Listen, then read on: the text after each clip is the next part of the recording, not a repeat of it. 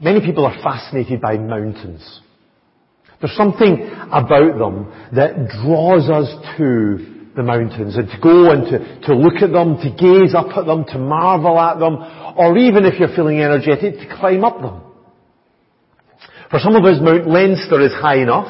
It's a bit of a climb up there, and the view's nice enough. But for others, they want a little bit more, something more challenging. The ultimate mountain is, of course, this one here, which I'm sure many of you recognise as Mount Everest. More than 320 people have died attempting to climb this mountain. But this hasn't deterred a whole load of other people from trying. Since it was first climbed in 1953, more than 6,000 people have climbed the 8,848 metres above sea level, right up to the summit. And some have climbed it many times. A couple of weeks ago I was reading in the news about this guy, 53-year-old Sherpa guide Kami Rita, who has climbed this mountain a record 28 times. Twice even this year. Incredible feat. But this fascination with mountains isn't something new. It's not just a modern idea. Mountains have an important part in the story of the Bible. Two mountains in particular. It was on Mount Sinai that Moses received the Ten Commandments written on those two stone tablets. About 400 years after that, Mount Zion was captured by King David. And the city of Jerusalem on top of that became his capital city and the location of the temple.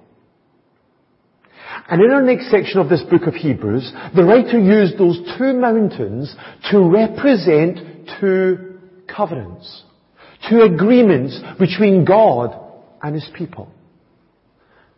The old covenant, mediated by Moses between God and the nation of Israel, and the new covenant that came through the blood of Jesus, shed for us on the cross just outside of Jerusalem. And he did this to help us to understand the contrast between those two covenants, so that we can see all that Jesus offers to us today. See that what he offers us is far better than what was offered to the nation of Israel. And so that we will all come to this better mountain, and that we'll not miss out on all that Jesus has for us today. So we're going to read this passage together. It's Hebrews chapter 12, verse 18 to the end of the chapter, and Tony's going to come up and he's going to read for us. Thank you, Tony.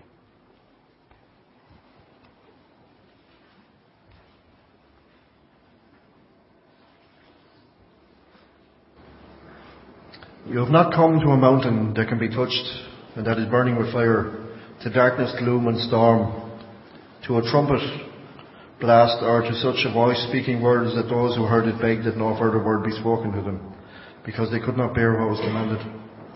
If even an animal touches the mountain, it must be stoned. The sight was so terrifying that Moses said, I am trembling with fear. But you have come to Mount Zion, to the heavenly Jerusalem, the city of the living God. You have come to thousands upon thousands of angels in joyful assembly, to the church of the firstborn, whose names are written in heaven. You have come to God, the judge of all men, to the spirits of righteous men made perfect, to Jesus, the mediator of a new covenant, and to the sprinkled blood that speaks a better word than the blood of Abel. See to it that you do not refuse him who speaks. If they did not escape when they refused him who warned them on earth, how much less will we if we turn away from him who warns us from heaven? At that time his voice shook the earth, but now he has promised, once more I will shake not only the earth, but also the heavens. The words once more indicate the removing of what can be shaken, that is, created things, so that what cannot be shaken may remain. Therefore, since we are receiving a kingdom that cannot be shaken, let us be thankful, and so worship God acceptably with reverence and awe, for our God is a consuming fire. Thank you very much, Tony. Although it's not named, the first mountain in this passage is clearly Mount Sinai. The description given matches with what Moses and the people of Israel experienced when they came to that mountain about six weeks or so after leaving Egypt.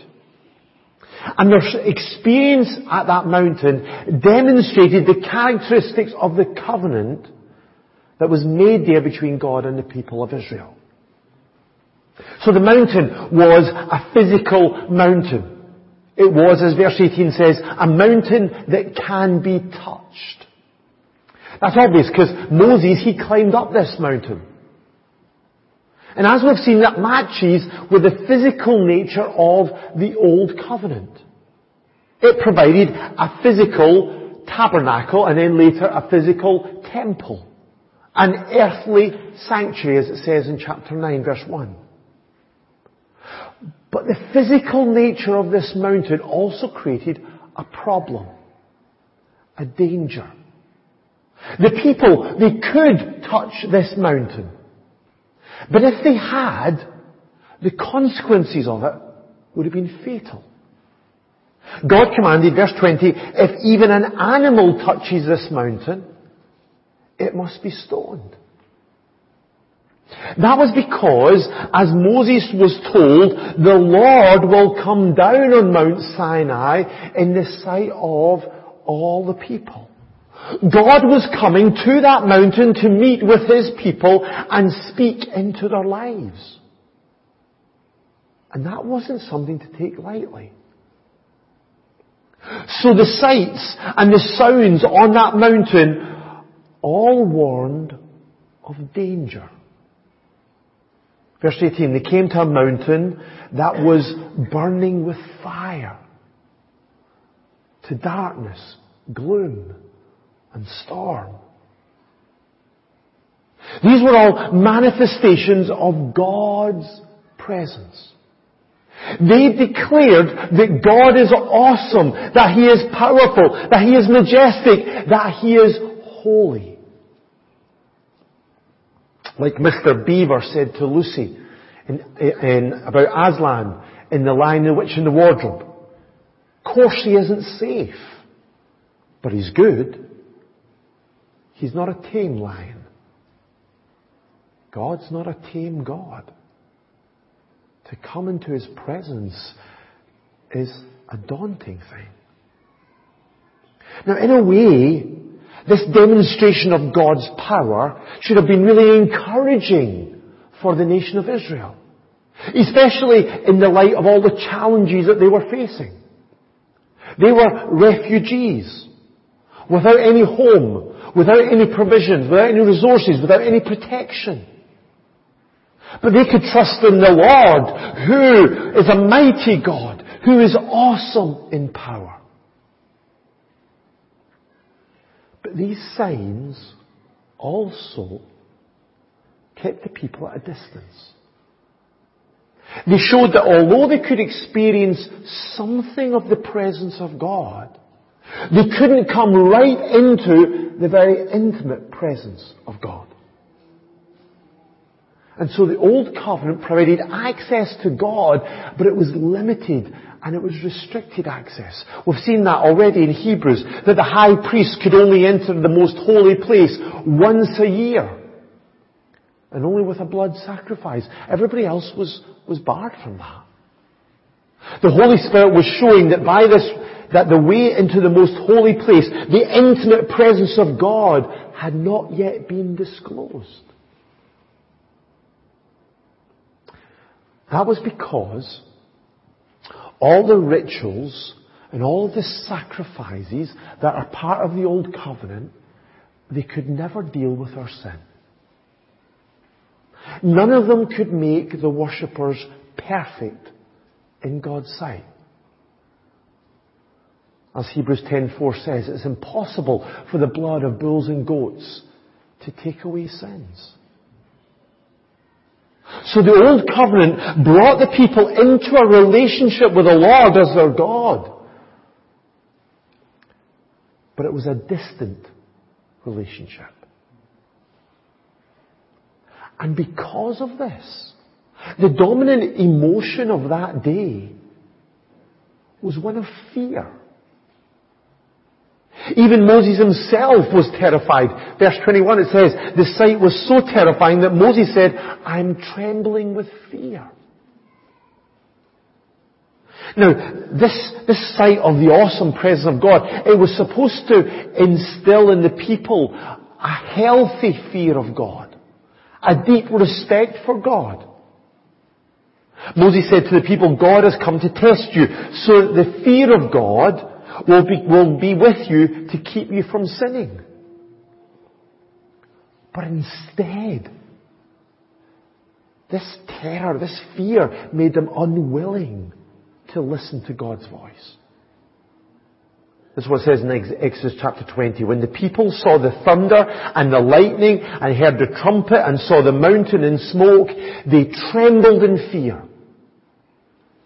They stayed at a distance and said to Moses, speak to us yourself and we will listen. But do not have God speak to us, or we will die. The people, they had the incredible privilege of having an opportunity to hear God speaking to them. But they were too afraid. The voice of God was unbearable for them. And so they were only willing to listen to an intermediary rather than listen to God Himself. So this is the message of the Old Covenant represented by Mount Sinai. It declared that with God there is danger, there is distance, and there is dread. And sadly, that's the message of many religions out there in the world today. Many even branches of so-called Christianity. They are the defining characteristics. They focus on declarations of condemnation and guilt. They keep us at a distance from God through restrictions and through rituals. And they use fear and terror to control us and to compel compliance. But that's Mount Sinai. And the point of this passage is to say that these readers and we as New Testament believers, we haven't come to a mountain like that. Instead, we have come to Mount Zion. A new covenant. A new way to God. And so our relationship with God should be completely different from theirs. Verse 22, but you have come to Mount Zion, to the heavenly Jerusalem, the city of the living God. Instead of a physical mountain with an earthly sanctuary, the new covenant brings us to a celestial city, to the heavenly Jerusalem. This is the city with foundations whose architect and builder is God, that Abraham was looking for. This is the better city that God had prepared for all those who have trusted in Him. This is the holy city, Jerusalem, coming down out of heaven from God that John saw in his vision in Revelation chapter 21. This is the city that didn't need a temple, because the Lord God Almighty and the Lamb are its temple. This is the city that does not need the sun or the moon to shine on it. For the glory of God gives it light.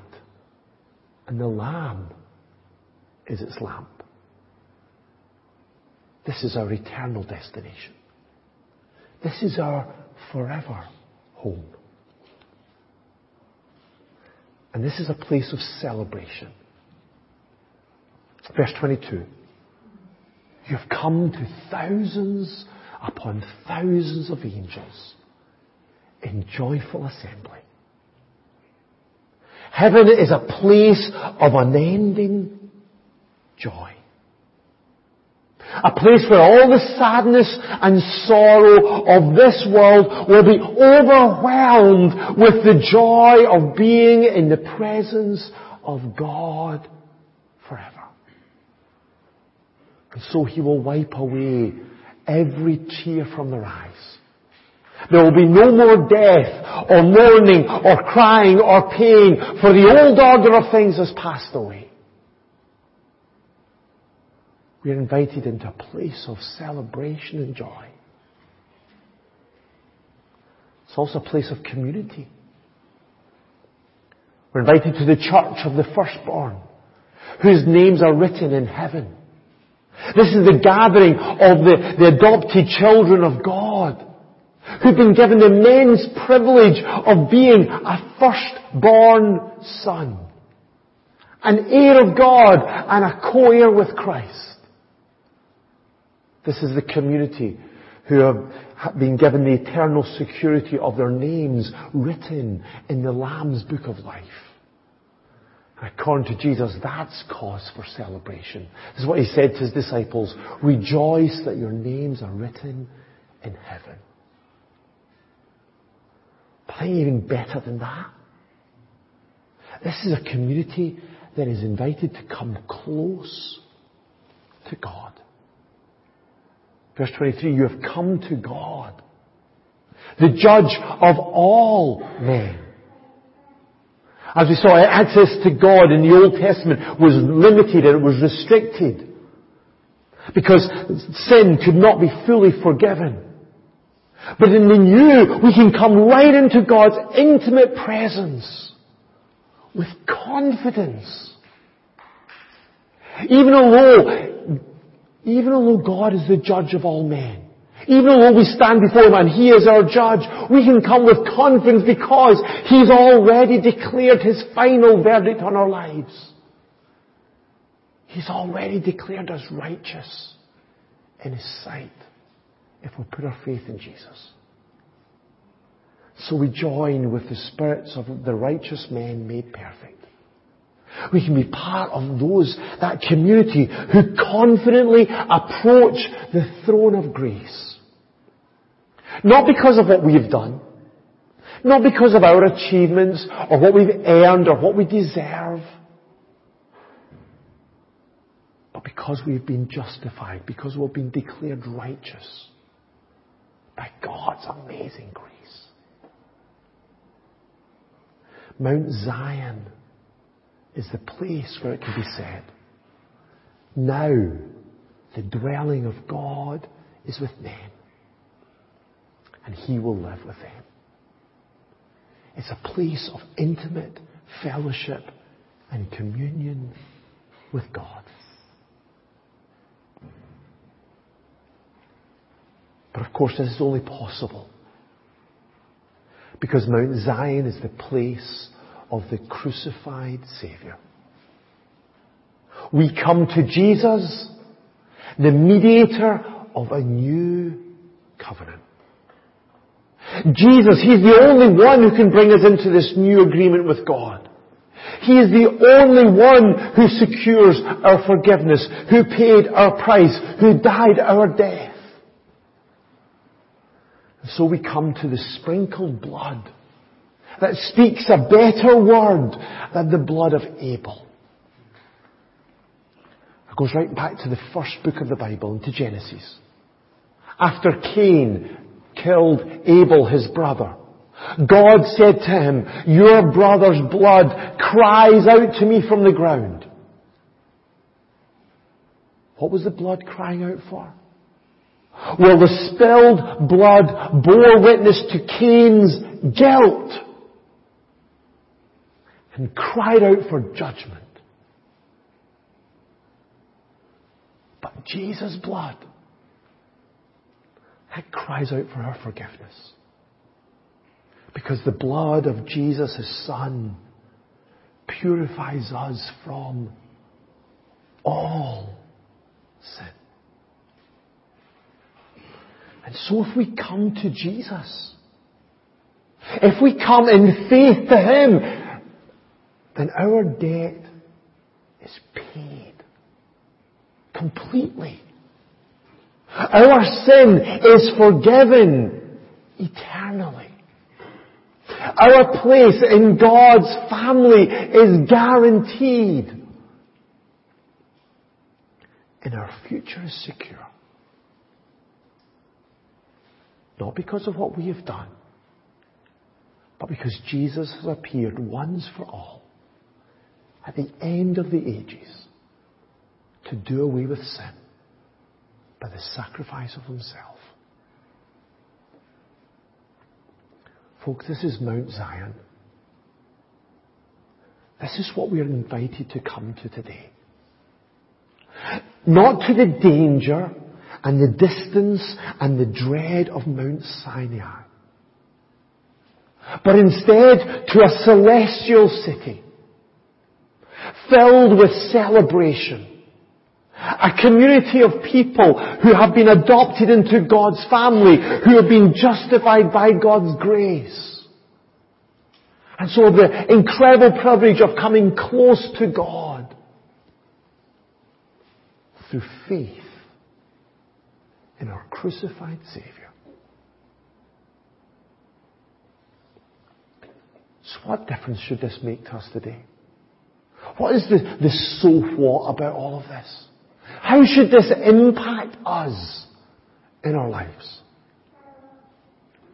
Well, just at the end of this passage, there's 3 ways we should respond to this today.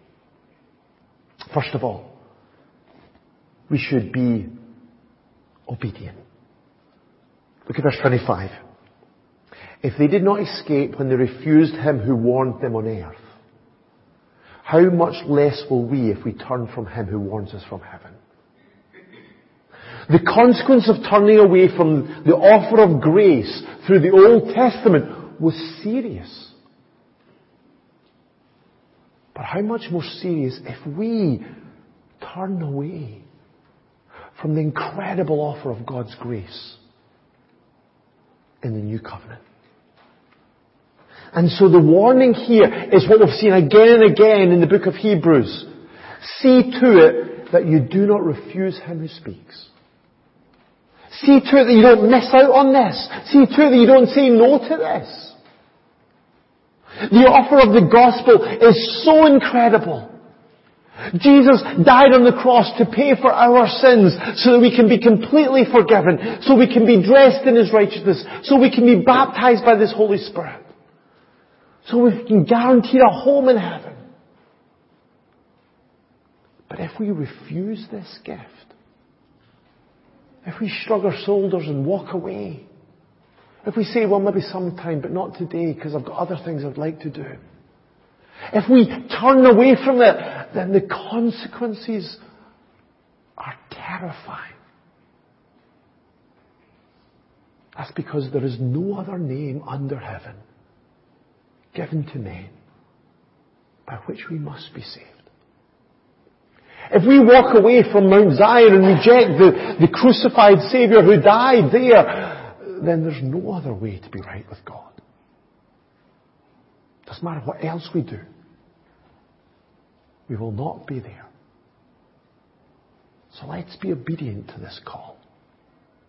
Let's make sure that we have put our faith in Jesus alone, as the forgiver of our sins, as the leader of our lives. And that today we are walking by faith in Christ. And in Christ alone. So first of all, we need to be obedient. Secondly, we can be confident. There's a final day of judgment coming. The writer quoted from the book of Haggai, where the Lord said, once more I will shake not only the earth, but also the heavens. At Mount Sinai, God shook the earth with his presence. But there's a day coming when he will shake the heavens and the earth. The whole of creation will be shaken. This is what John saw again in Revelation chapter 21. A new heaven and a new earth, for the first heaven and the first earth had passed away. There's a coming day when all that we see around us will be destroyed. And God will make a new heaven and a new earth. But if we've trusted in Jesus, we don't need to be afraid of this day. We don't need to be terrified of that day. Because we can confidently look forward to it. Because we are receiving a kingdom that cannot be shaken. If we have come to Mount Zion, we have come to the heavenly Jerusalem. We've come to the city of the living God. And His kingdom will not pass away.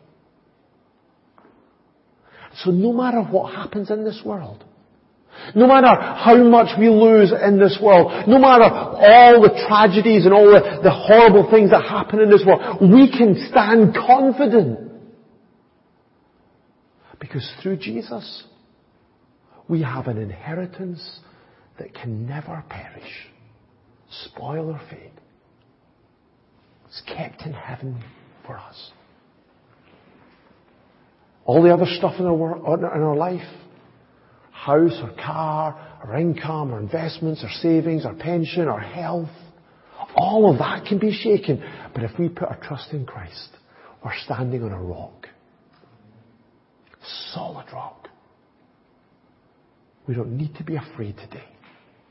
We can be confident. We can be certain. We can be sure. We can have peace. Even in the middle of the storm. Because we have a kingdom that cannot be shaken. And so finally, and pretty obviously I think, the writer says, let us be thankful. As we more fully understand the reality of all that we have in Christ, all that He has done, and all that He will do in our lives, surely the only proper response is to be overwhelmed with a sense of gratitude. We should be people who rejoice in the Lord always. Of course, we need to do this in a way that's in keeping with who God is. Half-hearted, flippant, superficial singing of a song with our mind on something else, that will never do. Mount Sinai reminds us that God is a consuming fire. He is awesome, majestic, powerful, and holy. And He is that still today. He is the same yesterday and today and forever. He's still that awesome God that terrified all the nation of Israel. But we don't need to keep our distance from Him. But it does mean that if we do come to Him with our hearts full of praise, we need to remember who we are worshipping. We need to worship God acceptably with reverence and awe. But we should be the most grateful people in this world. Because we've got the most to be grateful for. Our hearts should burst with thankfulness to God. We should live every day in the joy of knowing that our sins are forgiven, that Jesus is with us, and that we have a kingdom that can never be shaken. So we should join with the choirs of heaven and sing and make music in your heart to the Lord, always giving thanks to God the Father for everything. In the name of the Lord Jesus Christ. We should be people who always have a song in our hearts, even in the sorrow. As the Apostle Paul said, we could be sorrowful, yet always rejoicing. For no matter what we're going through, we have reasons for rejoicing, because we have Jesus. And He is everything that we need. So Mount Sinai, it was a place of danger and distance and dread. But please don't think that's how you need to come to God today. Please don't stay in that place. If you grew up in a religion or a tradition that emphasized those kind of things, please hear me. That's not how we need to come to God today. Instead, we can come to a better mountain. To Mount Zion. A place of celebration. A community and closeness with God through our crucified Saviour. So let's be obedient to His call so we can be confident of our place in His eternal kingdom. And we can be forever thankful to God for the incredible gift of God's grace that has come through the person of His Son.